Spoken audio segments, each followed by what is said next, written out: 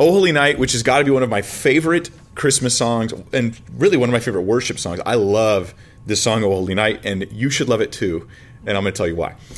First off, here's some trivia for it. It premiered in 1847 in France. In France. It was actually written in French by a guy who might be named Placide Cappeau. I have no idea how to pronounce his name. I think I just described some sort of Brazilian martial art. It was originally called Cantique de Noël, which is like Song of Christmas, is a French or French-ish, depending on how I said it. It means Song of Christmas. That was the words. The music was by a different guy named Adolphe Adam.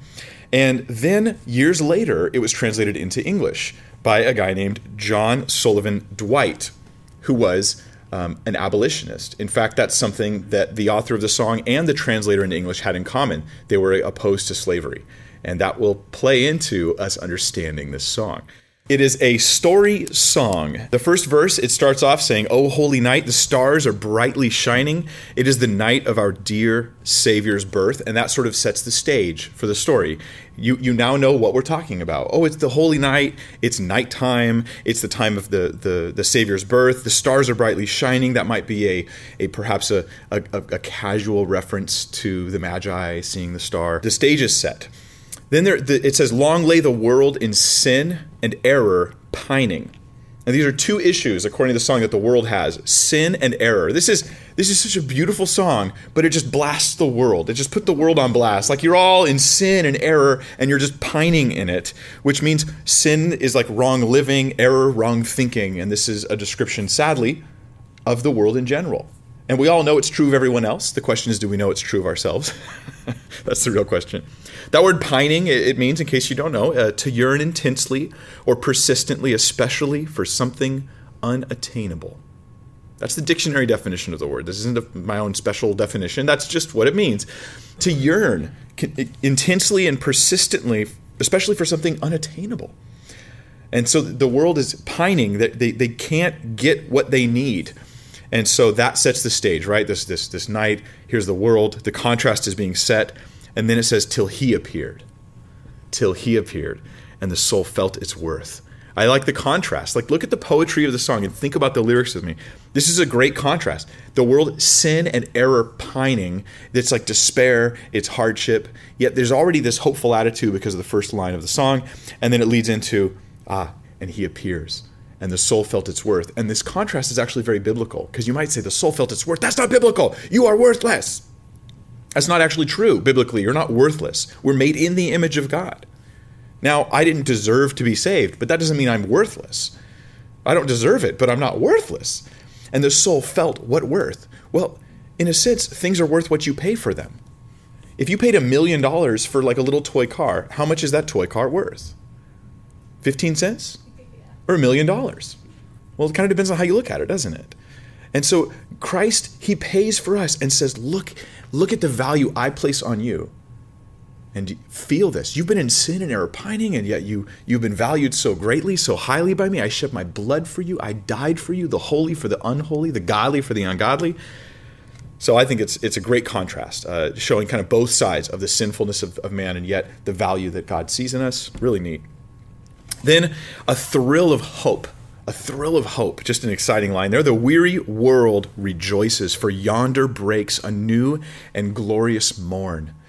And it's describing a song at night, yet there's the breaking of the morning at night. So like the sun rising at night, here we have the birth of Christ being pictured poetically. And the music fits this, because the music is building in anticipation as you're singing the song, and I'm playing guitar in my head right now. As you're going through, there's a B minor, F sharp minor 7. And the music fits this. Then it gets to this grand part. "Fall on your knees. Oh, hear the angel voices. O night divine. O night when Christ was born." Then it repeats, "O night divine." That the idea is that there is a divine thing happening. I mean, Christ himself is deity, of course, in the flesh, but this is the big deal. The sin and error of the world, the deliverance from sin, it all comes back to Jesus. This one moment here on this night when Christ was born. Now, do we know that Jesus was born in the evening? No. I don't know when he was born, what time of day he was born, or even that it was sometime in the winter time. We're not really sure when he was born. And so The song pictures it happening in the evening. That's just as possible as it happening in the day. I'm not sure when most babies are born or if that even factors into it or not.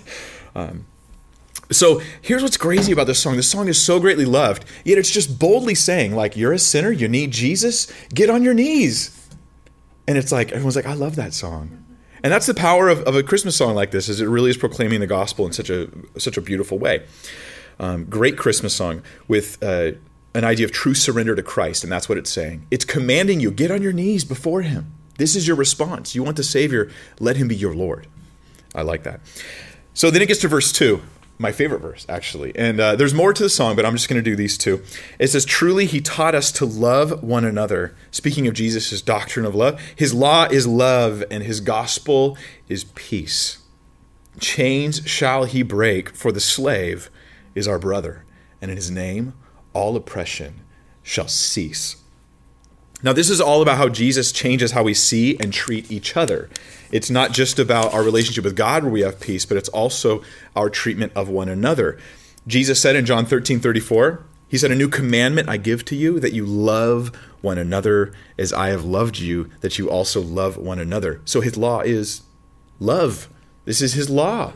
This is the law. Love each other. This is so consistent with New Testament teaching. Multiple books of the Bible are being used for this phrase, his law is love. And I think that's really neat. The rule he lives by is love, and he calls us to live by a rule where we walk in love. A good reminder heading into the Christmas season. His gospel is peace, and peace means peace with God. I have peace with God, and I also have peace with each other. It brings us all together in one in Christ, and that's glorious. Then it has this idea of chains and slaves, and it says, chains shall he break, for the slave is our brother. That is like a reference to the book of Philemon, this Jamaican book in the New Testament, one chapter called Philemon, if you pronounce it wrong. And the book Philemon is written about a slave who's returning to the owner of the slave in the first century, right, over there. And the beauty of it is this, is Paul says to Onesimus, he says, or about him, and he says, I want you to receive him no longer as a slave, but as your brother. I mean, that's right out of the song, or the song's right out of that. For the slave is our brother. And so it's this law of love and this sense of the equality of mankind and all this, especially achieved in Christ. Because if you've been saved in Christ, born again, given the Holy Spirit, made a co-heir with Christ, how can I call you a slave? It's beautiful. It's great. So Solomon, he was an abolitionist as well as the author of the song and the one translated it into English. And he translating it into English made it, I think, even stronger in the way it's written. From what I could tell, trying to look at the French. The literal translation from the French, and then looking at his. But it's so beautiful, so awesome. I love the poetic double meaning, because we're delivered from sin and the slavery we have to sin, and we're also letting the love of Christ apply to our views about human equality. Now, that's not a social gospel. That's just how God wants us to treat each other, okay? That's a beautiful thing. Then it goes on, it says, sweet hymns of joy in grateful chorus raise we. Let all within us, praise his holy name. Christ is the Lord.